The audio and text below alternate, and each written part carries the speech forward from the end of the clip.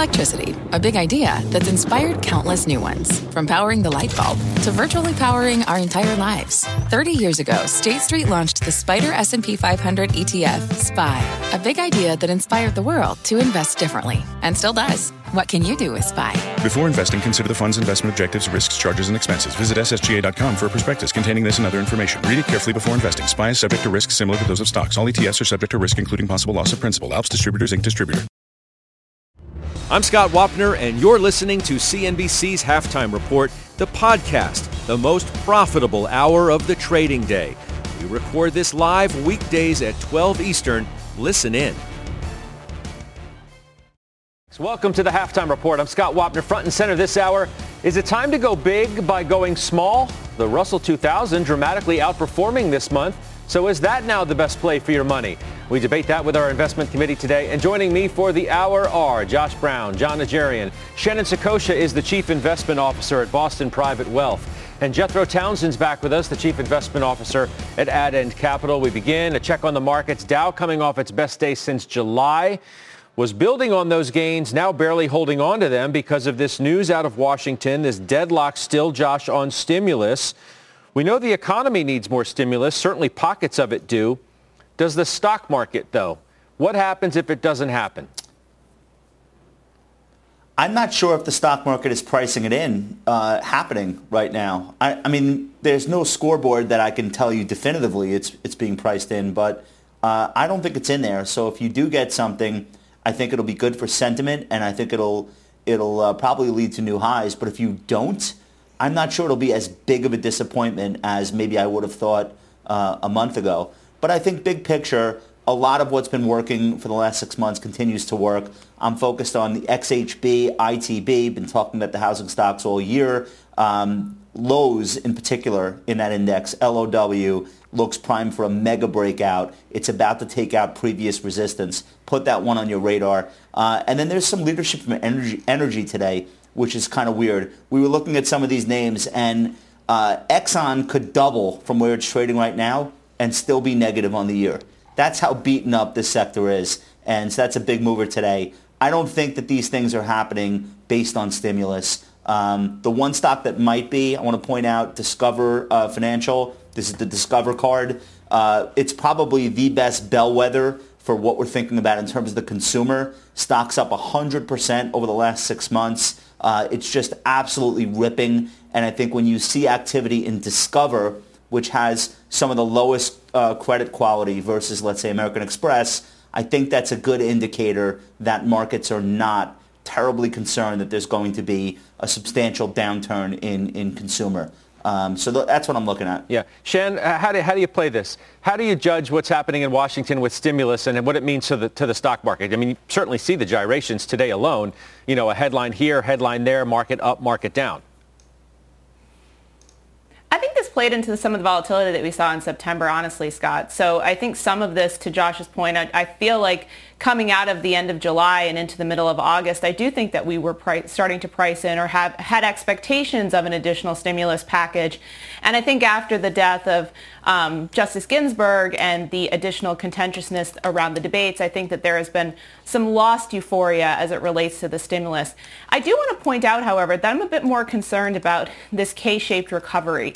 And I know that won't necessarily translate to the stock market in the very near term, but I'm concerned about the overall level of consumer activity given the fact that we have a much lower participation rate than we had previous to COVID.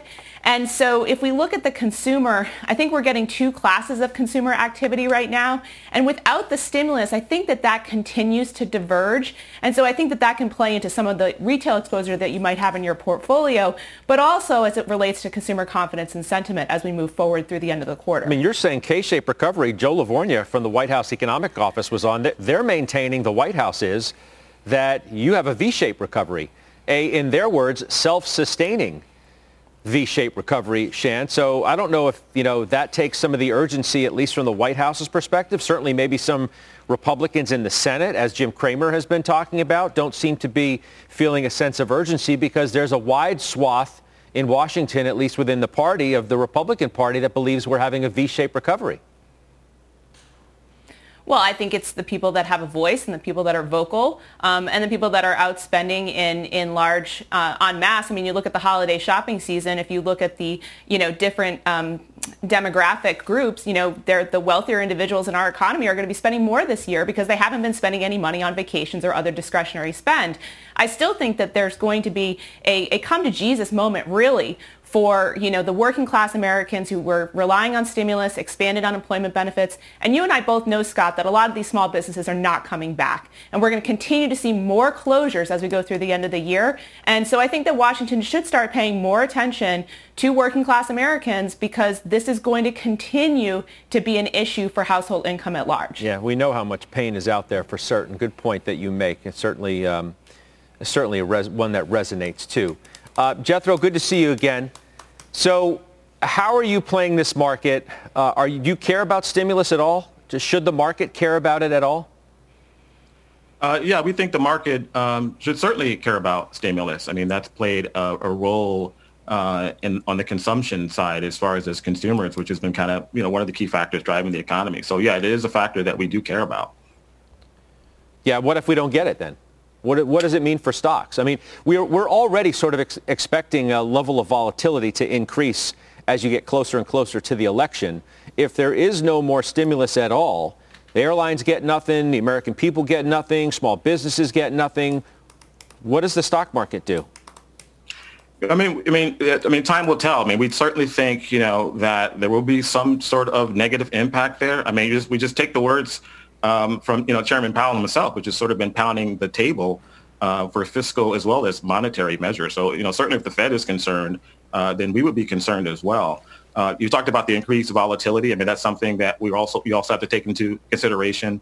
Obviously, the VIX futures curve is already there in the 30s. But there's also a possibility that, we may not get the type of vol that we're expecting, which means, you've got to be positioned. Like things might be more calmer than we expect, or it could be much more volatile than we expect as well. John, the premise we laid out at the top of the program was, should you go big by going small? A play on the move that we've seen lately in the small caps, which have outperformed month to date and wildly so. The Russell 2000 is up 8%. The S&P Mid-Cap 400 is up 7%. Dow, NASDAQ, S&P all have a gain of 2%. So there is a pocket of the market that is banking on a pickup in the economy. Small caps are starting to do better. There are many names within that I can get to in just a second.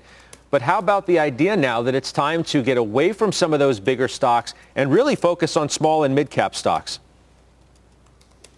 I don't think you need to get away from those big cap stocks, Scott. I think as long as you keep trimming some of the gains in some of those, which I know a lot of the guests on this program have said that they have been doing, many of the panelists have done the same.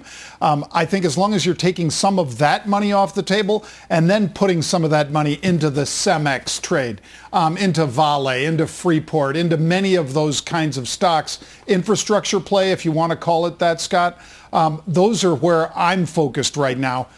In particular, but I'm not like liquidating shares in the tech sector so that I can do that. I'm taking a little off the table in those, and those little bits that I'm taking off because of the outperformance of that gives you an awful lot to push into these others. And just to throw one more thing out, Scott, the 100,000 jobs that the Washington Post said we lost forever by May, I think we really risk another 200,000 jobs, not just jobs, businesses, Scott. I meant to say businesses, not jobs.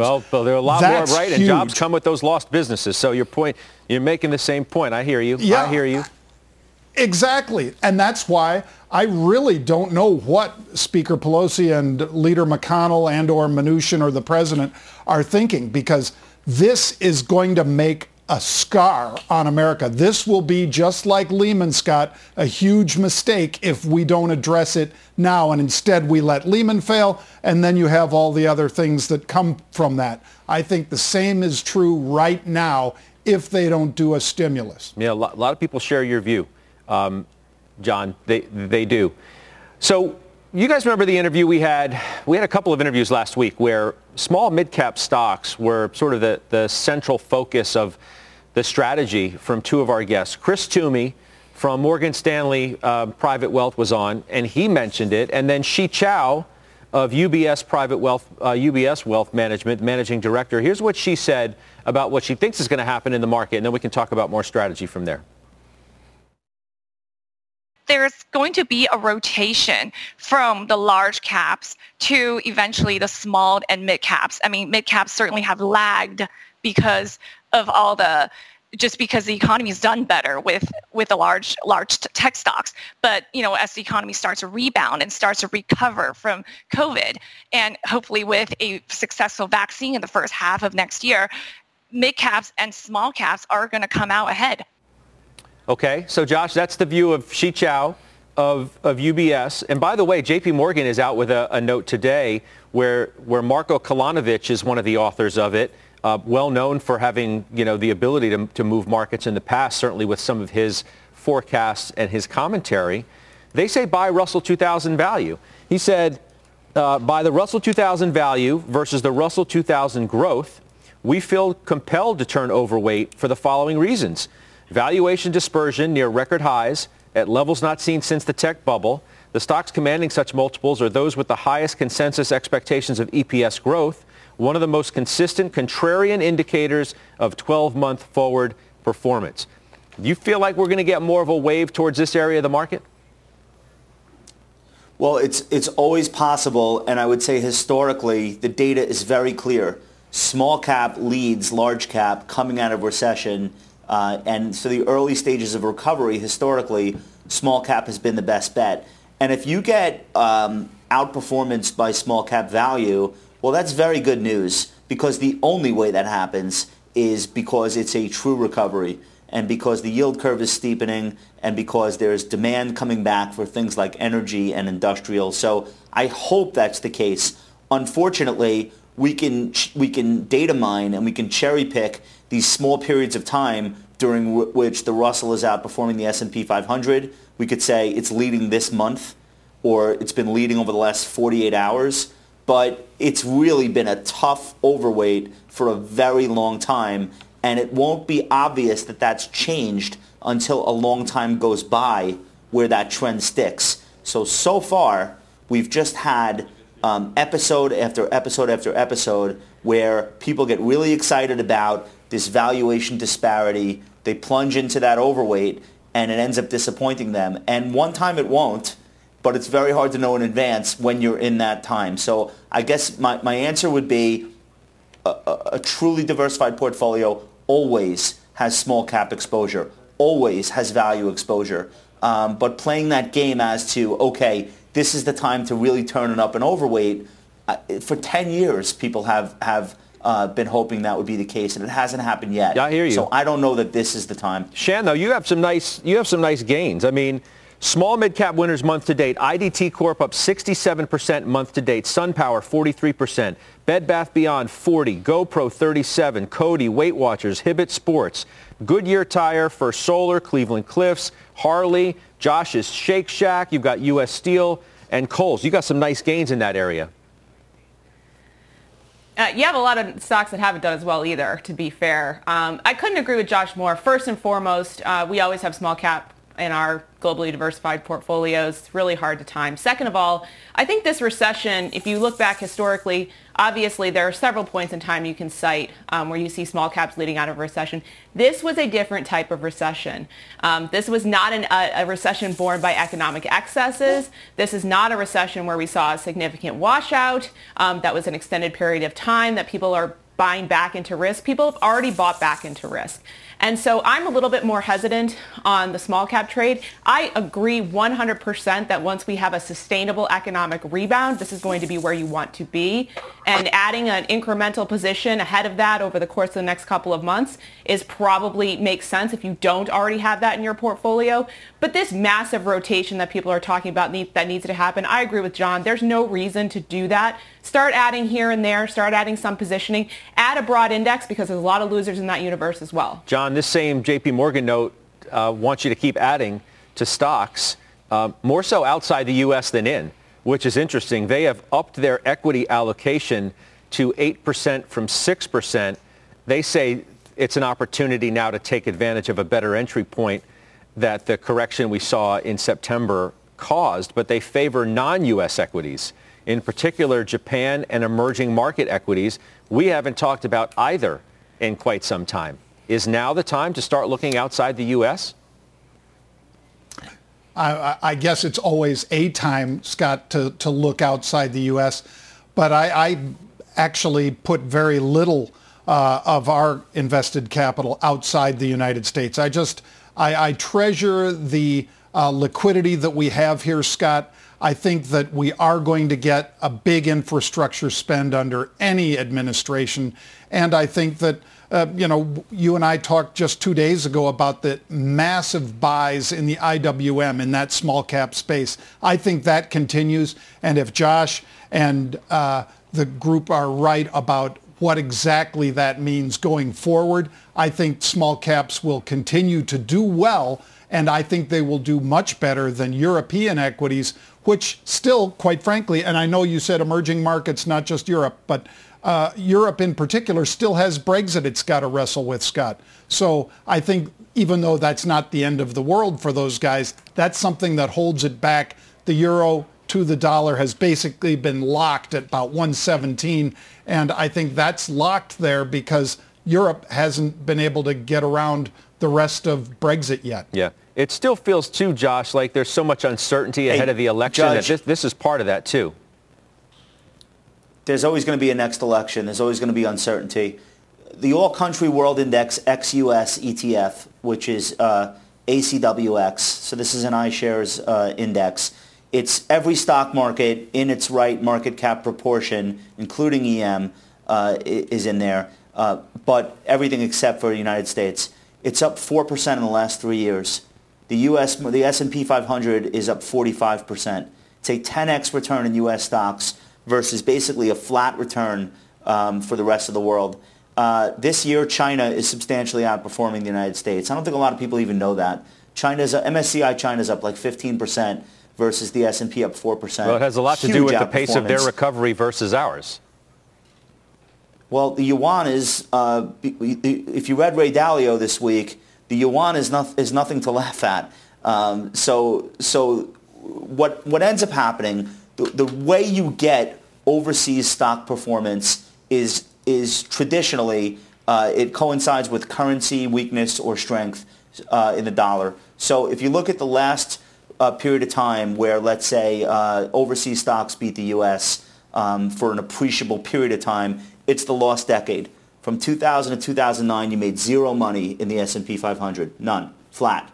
Factor in inflation, and it was worse. But you made money in Europe, and you made big money in emerging markets. And that period coincided with a weak dollar. So I think you have these regimes in overseas stock outperformance. It's not about what happened this month, what happened for this 6-month period. When these trends do get started, they tend to persist for periods of 3 years, 6 years, 10 years. And that's why you've got to have exposure to those overseas markets, because you're not going to know that you needed it until we're already deep into a period like that. So you look overseas, you find compelling valuations, you find high dividends, you find countries with growing technology sectors, and China is a great example of that, but also Latin America. So there are going to be fortunes made by people who have diversified portfolios the next time there's a stretch where the U.S. market doesn't do much. But you have to be there in advance.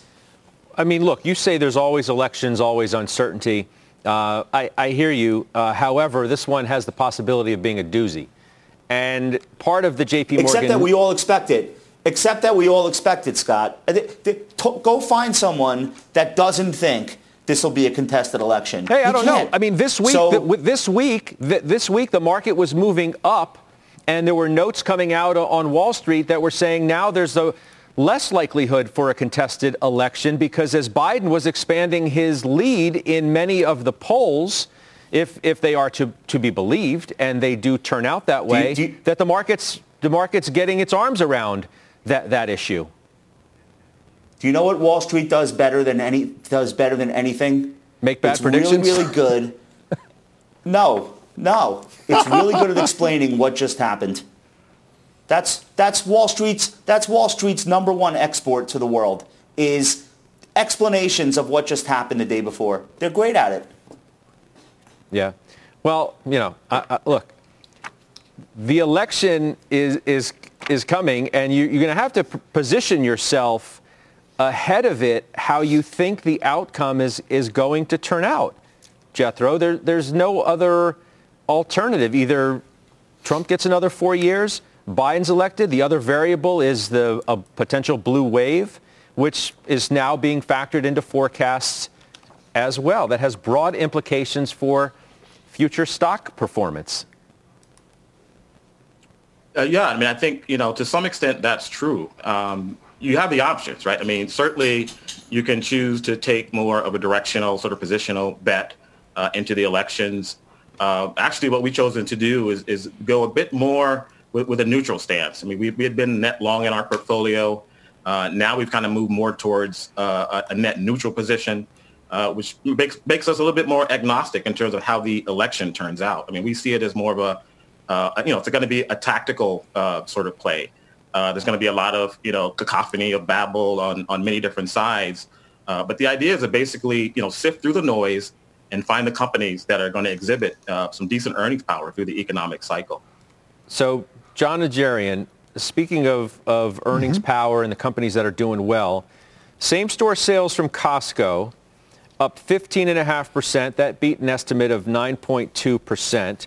Domino's had really good comps, too. Now, the stock's getting hit real hard today. It's the worst day since March because of some commodity and margin pressures. Commodity prices are certainly up there, hurting cheese prices, things like that. McDonald's, U.S. same-store sales up 4.6. Kramer this morning, I'd buy all three. What say you? Well, yeah, I'd buy all three, and I'd buy BJ's, and I'd buy Walmart with the Sam's Club and their expansion to compete against Amazon, Scott, with their Amazon Prime. Walmart has been absolutely killing it there. Target, you already know my love for that and what they've done with Shipt.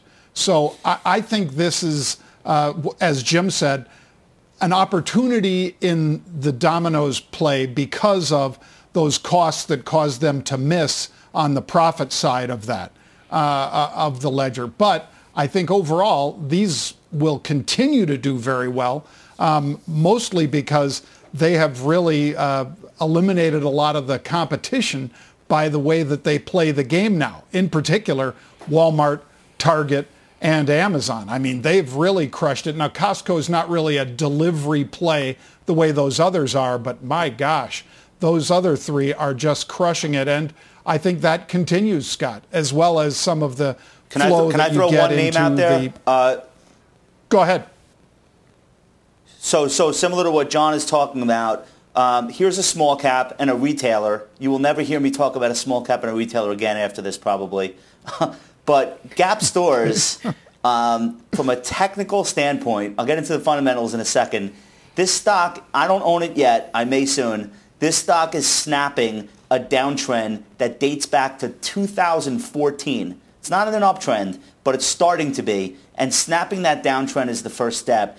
Had a golden cross in the stock. The 50-day is now sloping positively and above the 200-day. What's going on here? They put a new CEO in March, literally the day the pandemic started. That was her first day. But she is the woman that built Old Navy, added $1 billion in sales to Old Navy while she was running it.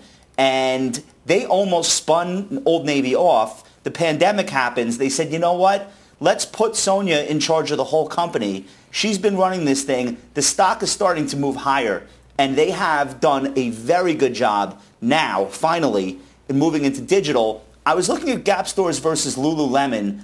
You could not get a bigger tale of two cities than the way investors are valuing these two names. And probably the truth belongs somewhere in between if Gap can get its momentum back. Lulu is 82 times earnings, 11 times sales.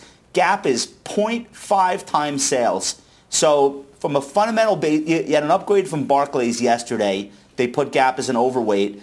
This is the type of small cap that I'm interested in, where the technicals align with something changing in the fundamentals and a company really recognizing how big they could be on digital. Gap has 60 million monthly regular customers, and they haven't even scratched the surface in terms of how to monetize that digitally. So these types of names can work, and if you get that fundamental improvement here, which Barclays is starting to see, the technicals are lined up for a big move. So I'm definitely looking at ideas like that in small cap. Yeah, stock's moving as we're talking about it, too.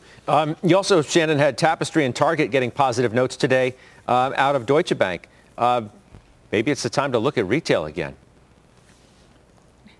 Well, I was just going to say, I mean, to Josh's point, we've seen actually a lot of upgrades for apparel retailers over the last few weeks, and I think that's coincident with expectations for a resumption of consumer spending going into the holiday season. Maybe some pent-up demand there. I think the tale of Target and Tapestry is obviously very different for those two. I probably am a bit more skeptical about Tapestry's prospects. I think that their brand portfolio faces greater headwinds. It's sort of in the middle ground, and as I said, in a K-shaped recovery, you don't want to really be in the middle. And that's my concern with that brand. Target, I think, is going to continue to trade with Walmart. Is it part of your day-to-day shopping existence? Are you going to the middle of the store? What do their margins look like? I think that's going to continue to be the emphasis on Target is going to be SKU mix and where they're deriving their revenue. So for me, it's always a margin play with Target. And so I think this upgrade is probably appropriate. But I still think that that's going to be more of a trade for most investors over the course of the next couple of years. Let me ask you quickly before we bounce for a quick break. I'm looking at Costco. Why is Costco not up more? Why is it up less than 0.5% today? Barely, $1.60 or so. Comp's up 15.5 versus 9. What's up with that? Very high expectations for the stock. I mean, they've executed seamlessly over the course of the last 6 months. They have an appropriate competitive positioning as far as store reopenings. Their renewal rates are 91%. It's poised for perfection, I think, from an analyst perspective. I'm not saying that they could necessarily not continue to hit those numbers, but this has been an amazing period for this stock and this company, and they have executed very well. So I think that the expectations are just very high. Yep. All right, we will take a quick break. As I said, we'll come back. We'll talk Tesla shares because they got a new street high target today. That stock has surged more than 400% this year. We debate it next in our call of the day. And a reminder, you can always watch or listen to us live on the go on the CNBC app. We're back on The Half right after this.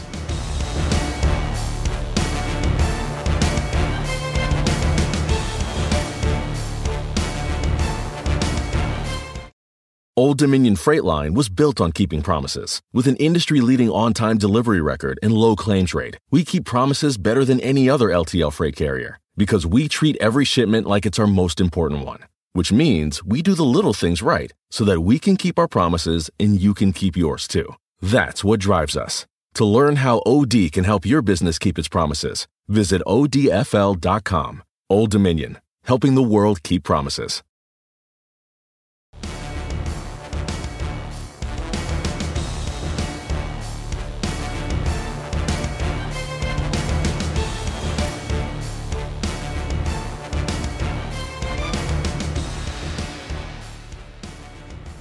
Welcome back. Tesla got a new bullish vote of confidence today on Wall Street.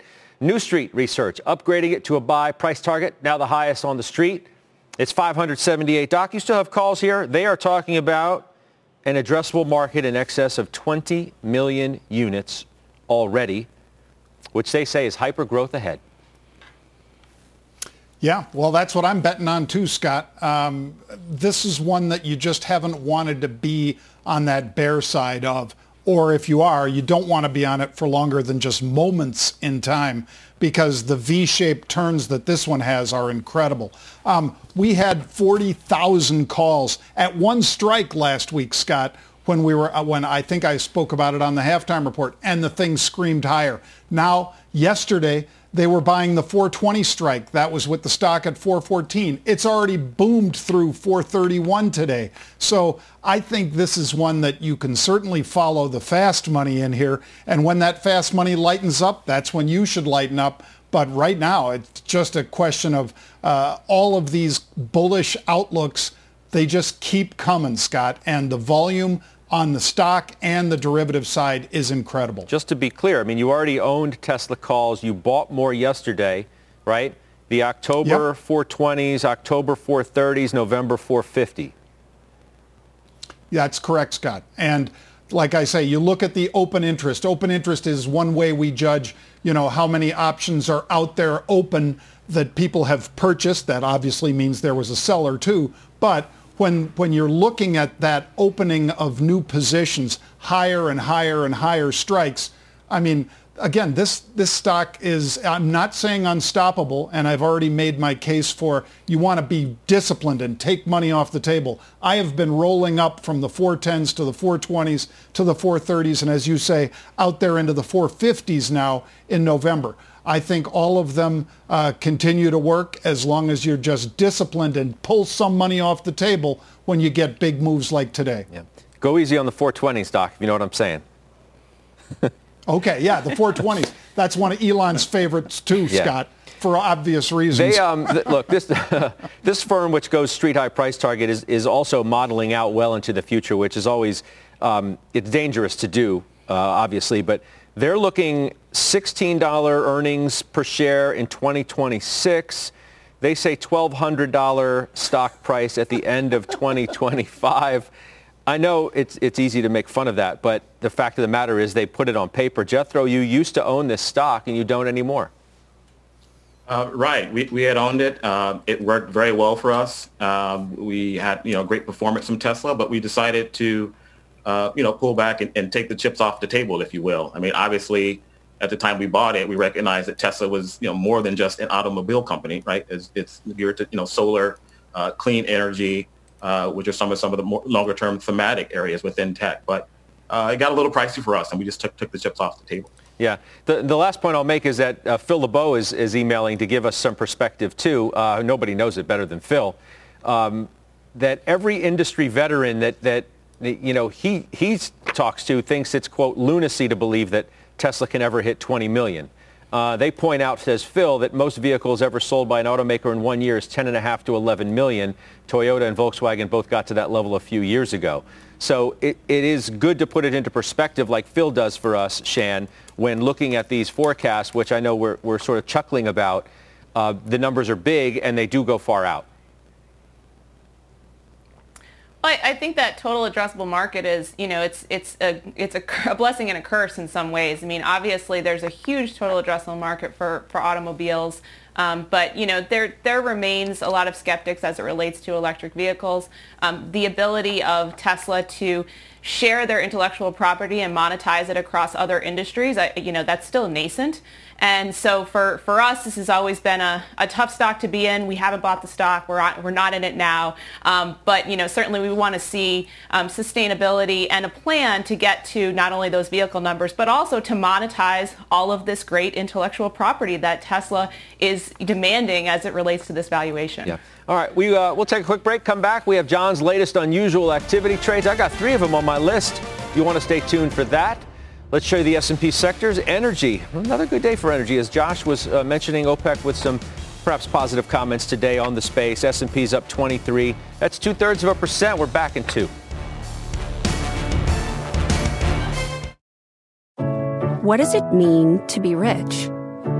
Maybe it's less about reaching a magic number and more about discovering the magic in life.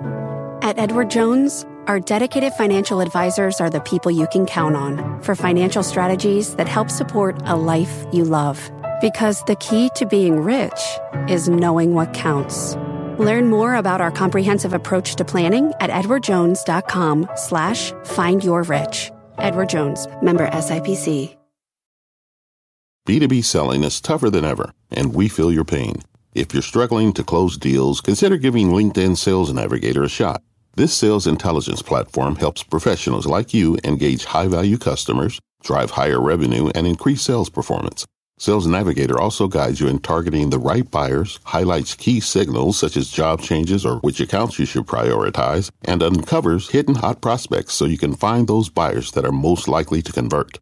Fueled by LinkedIn's 1 billion member platform, Sales Navigator gives you the most up-to-date first-party data, enabling you to unlock conversations with the people that matter. Right now, you can try LinkedIn Sales Navigator and get a 60-day free trial at linkedin.com/halftime report. That is LinkedIn.com/halftime report for a 60-day free trial. Let LinkedIn Sales Navigator help you sell like a superstar today. Just go to linkedin.com/halftime report and get started.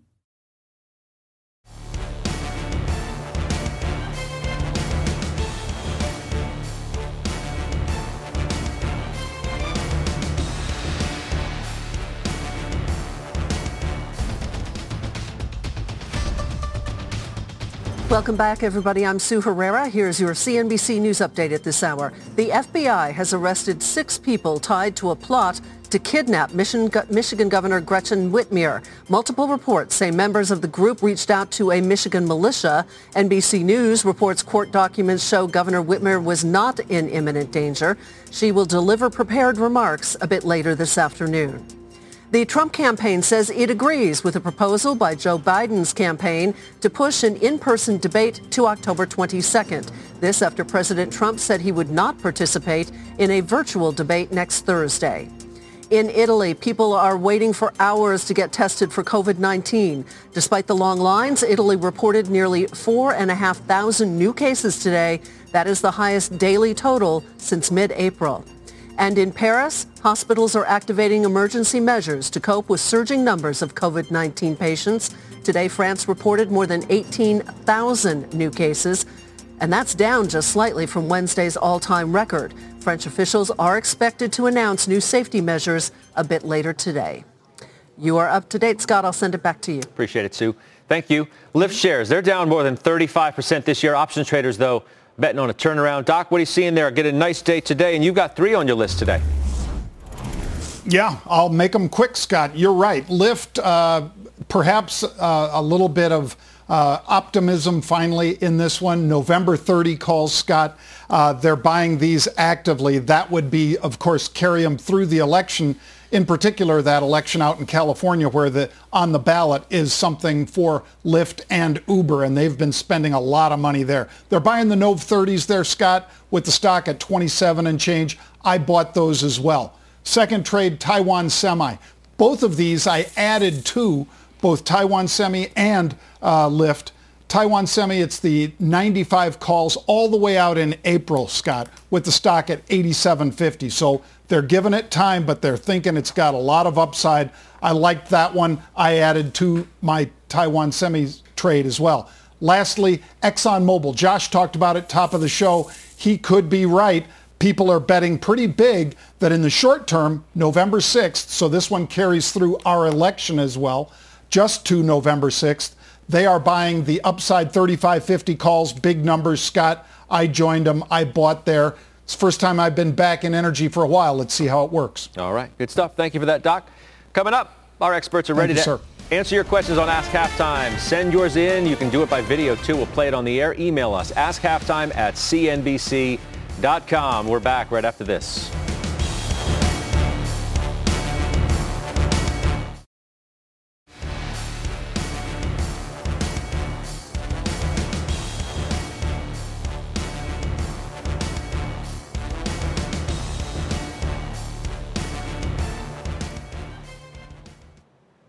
The traders are answering your questions now, and we begin with a video question from California. Hi, Halftime. Hi, Scott. This is John Hoffpower from sunny San Diego, and I have a question for John Najarian. VALE. I own it, and should I keep it or should I add to it? Thanks. All right, good question. Doc, what do you tell John about Vale? Well, obviously ferrous minerals as well as base metals and so forth. And it's the base metals that really get people excited right now, John. The reason for that is, of course, Tesla's saying, hey, will you go out and get us a whole bunch of nickel that we need for these batteries in our EVs? That's big. It's helping move the stock up. I like Vale. I like Vulcan Materials. I like Cemex. I think a lot of these, Scott, just like top of the show, play out very well on the infrastructure side, as well as, like I say, increased demand from EV. And it's not just Tesla, it's all the EV makers right now. All right, good stuff. Thanks, John, for the question. Thanks, John, for the answer. Thank you. Josh, to you, Abby in Florida, Verizon, is it a great 5G play? It depends on what you're looking for. I think they will benefit from 5G. There's a lot of services that can be layered onto existing plans, and there will be a lot of excitement for the new phones. It's not going to give you like a high beta return. For that, you probably want to look at some of the chip companies that are more involved. But I'm in Verizon. I never sell it. I use the dividends to reinvest and buy more shares. Company's been able to grow its dividend every year for the last 17 years. And on a total return basis, this is way better than being in bonds. So I'm willing to accept equity volatility for this high dividend yield. And if the stock price goes up because of 5G, it's almost like a cherry on top for me. Okay. Shan, to you. Mahendra in London, is UPS a buy at the current price? Yes, I think it is. We bought the stock back in March, and although we've certainly benefited from, I think, the COVID-19 online shopping trend, online ordering is here to stay, and they're looking to endeavor to increase their brand profile and replace some of FedEx business and be able to really continue their role as the leading package deliverer in the world. And so I think there's continued upside here in the stock. Quickly, Josh, just on, since we're talking about transports, right, it's not just UPS and FedEx and things like that. Transports are at new all-time highs today. They sure are, and that's getting zero help from the airlines. So probably the strength of the non-airline transports, if anything, is being understated. The rails. The rails have pricing power. People are like buying dishwashers and cars, and the rails actually have something to say about what their shipping rates are, and that is that's a good thing for the economy when pricing power returns to things like transports. So I think that's a sign of how strong business is. Okay, Jethro, to you from Molly in Connecticut. What are your thoughts on Cloudflare? We continue to like Cloudflare. We're in an environment where there's an increasing scarcity of growth and a pretty dubious economy. So we think you should stay own names that are geared to some of these long-term secular tailwinds. And Cloudflare's case in particular, it's a web infrastructure company that has high exposure to some of these secular tailwinds of cloud security, internet content delivery, and firewall protection. So the stock's had a nice run, so we would be sort of accumulating on dips, but we think it's a good long-term holding. Okay. Josh, I got one more for you from Angie. What's a good entry point for Unity Software? So this is tough because the stock's only been trading for like 2 weeks, so you can't really look at a chart. So I would say if you want to be an investor in it, just buy it. I'm long the stock, but I own it from a venture position, so I own it pre-IPO. I have no plans to do anything with it. I want to be invested in this for the long term. Video games, it's just so the growth in video games this year and what's coming in the Christmas season. I think these stocks will all do well, and Unity is the only name I own in this space. Okay, good stuff. Keep your questions coming too. We'll play them on the air. Send them to askhalftime@cnbc.com. We have more trades straight ahead with the committee, and as we go to break, a check on some of the other stocks hitting all-time highs today. There's P&G, United Health, and Nike. We're back after this.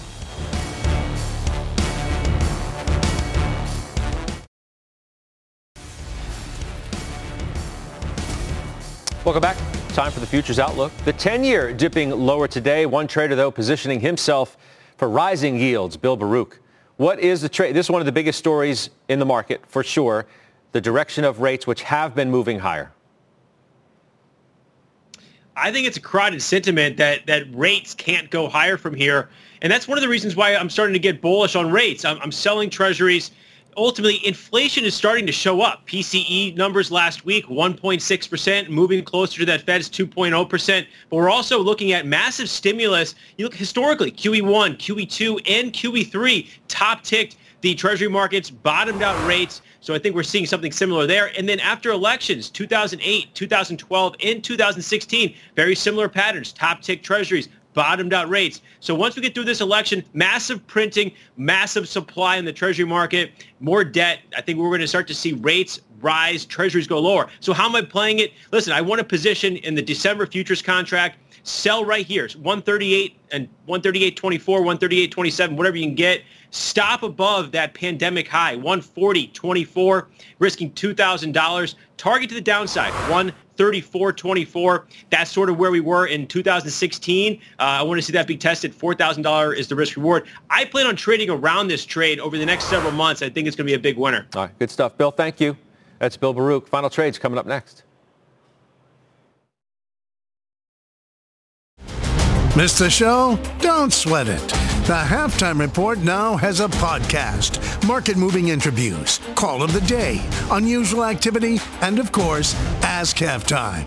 Look for us on Apple Podcast or your favorite podcasting app and subscribe to the Halftime Pod today.